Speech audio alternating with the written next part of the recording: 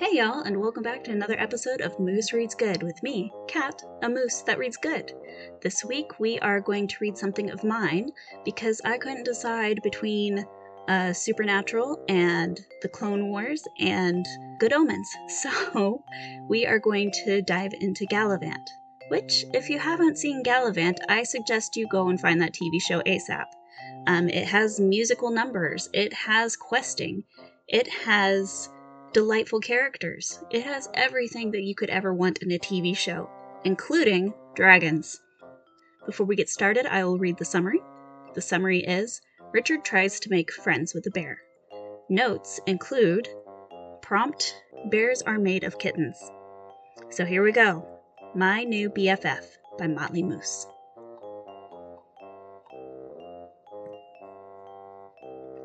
Roberta knew that her husband could be a bit, well, silly at times. It was one of the things that attracted her to him all those years ago.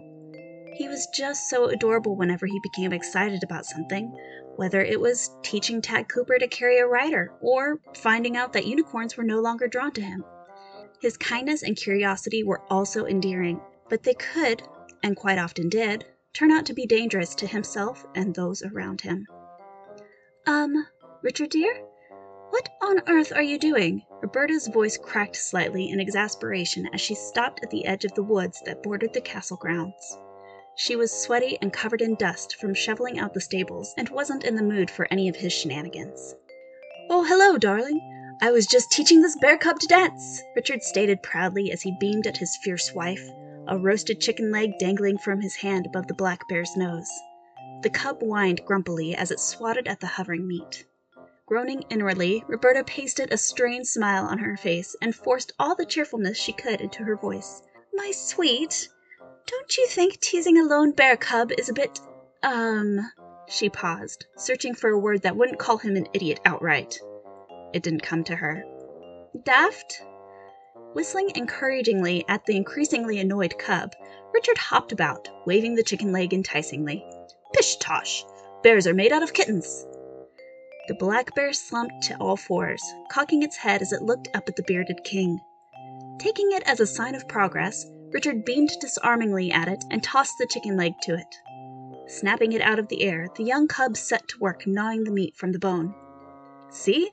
Totally harmless little bugger, Richard exclaimed, kneeling down beside the feasting cub and ruffling its ears. Growling a warning, the bear cub turned away from the king and continued to devour the chicken leg. Still smiling, Richard scooted back a couple of paces, his eyebrows disappearing into his bangs. Shaking her head, Roberta gazed past the duo, watching the trees for any signs that something large and toothy was headed their way. Nothing seemed amiss after a few minutes, but she remained on guard when she turned back to her husband and the cub. Really, darling, I think we should return the cub to where you found it. Its mother must be looking for it. She took a few steps toward him, her hand casually resting on the long rapier in her belt. Richard straightened up, flipping his curly gray hair dismissively. Its mother won't miss it, if that's what you're worried about. I found it wandering the forest all alone. Sighing, he stuck out his lower lip and peered at his wife through his eyelashes. Can't we keep it? Please? Knowing she'd lose the battle if she didn't put her foot down right then, Roberta put her hands on her hips and stubbornly stared her husband down. No, you will put it back. Brow furrowed in what she hoped was a menacing look, she growled. Now, Richard. Gazing forlornly between Roberta and the cub, the king sighed again.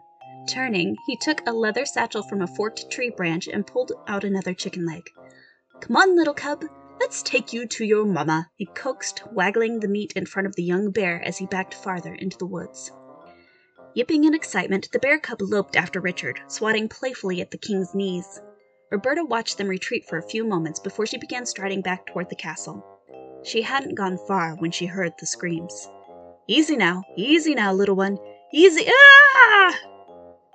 Unsheathing her blade, Roberta whirled on the spot. Richard! She shouted as she sprinted along the path through the trees, frantically searching for her husband.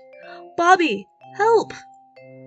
Diving off the path toward the shrieks, Roberta cut through the dense brush until she came to a small clearing. There, she slid to a stop, a gasp caught in her throat. Richard? The king lay prone in the grass, his leggings badly ripped and bloody scratches over much of his exposed skin. Flying to her husband, Roberta skidded next to him, her eyes and hands darting all over his body. "Darling, Richard, are you all right?" He didn't respond immediately. Roberta began prodding him harder, shaking his shoulders and tapping him on the face. "Richard, stay with me!" A soft groan escaped his lips as his eyelids fluttered. Slowly, he opened his eyes, squinting up at his wife. "Oh, my everything!" "What happened?" Roberta asked as she helped him sit up.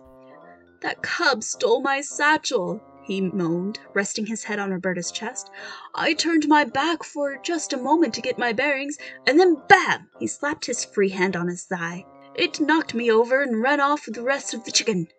Staring off into the trees, he pouted. "And that was my favorite satchel." Biting back a laugh, Roberta stood, pulling him gently up with her. "There, there, my love. Count yourself lucky all it took was your bag." She began leading him back toward the path. "Let's go home and get you into a nice warm bath, Nodding, Richard limped along after her, careful to avoid the pricklier bushes as they picked their way to the path. "You know, I was wrong about bears." "Oh?" Roberta answered, half listening. Richard continued, "They aren't made of kittens. They're tricky and sneaky and selfish." He stopped, looking at his wife thoughtfully. "You know, I think they are actually related to weasels." That was My New BFF by Motley Moose, which, hey, that's me.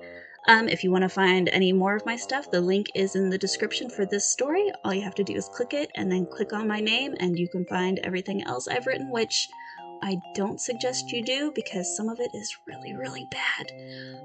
But anyway, I probably won't be back at all the rest of the week, but I look forward to seeing you all next week. And I hope that you have a good day, a good evening, a good morning. I just hope wherever you are in the day that it is good. Until next time, see you later.